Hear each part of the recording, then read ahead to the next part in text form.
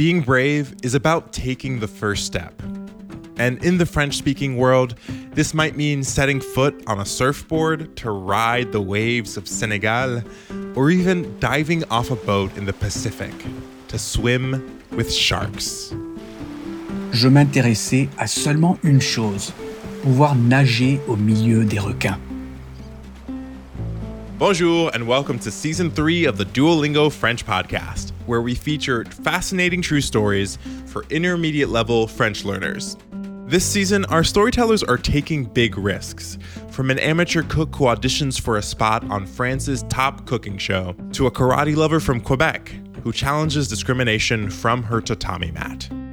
J'ai appris à persévérer, même si personne ne croyait en moi, même si j'étais différente. Join us as we travel to a French prison where a jewel thief transforms his life with the tip of a pencil. And step into the spotlight with a man who sets out to bring a famous francophone singer back to life. Au moment où on arrive sur scène, c'est parti. On ne pense plus à rien. Seulement deux choses existent, la scène et le public. C'est incroyable. On June 8th, join millions of others in practicing your French listening skills. Subscribe now on Apple, Spotify, or your favorite listening app so you never miss a single episode.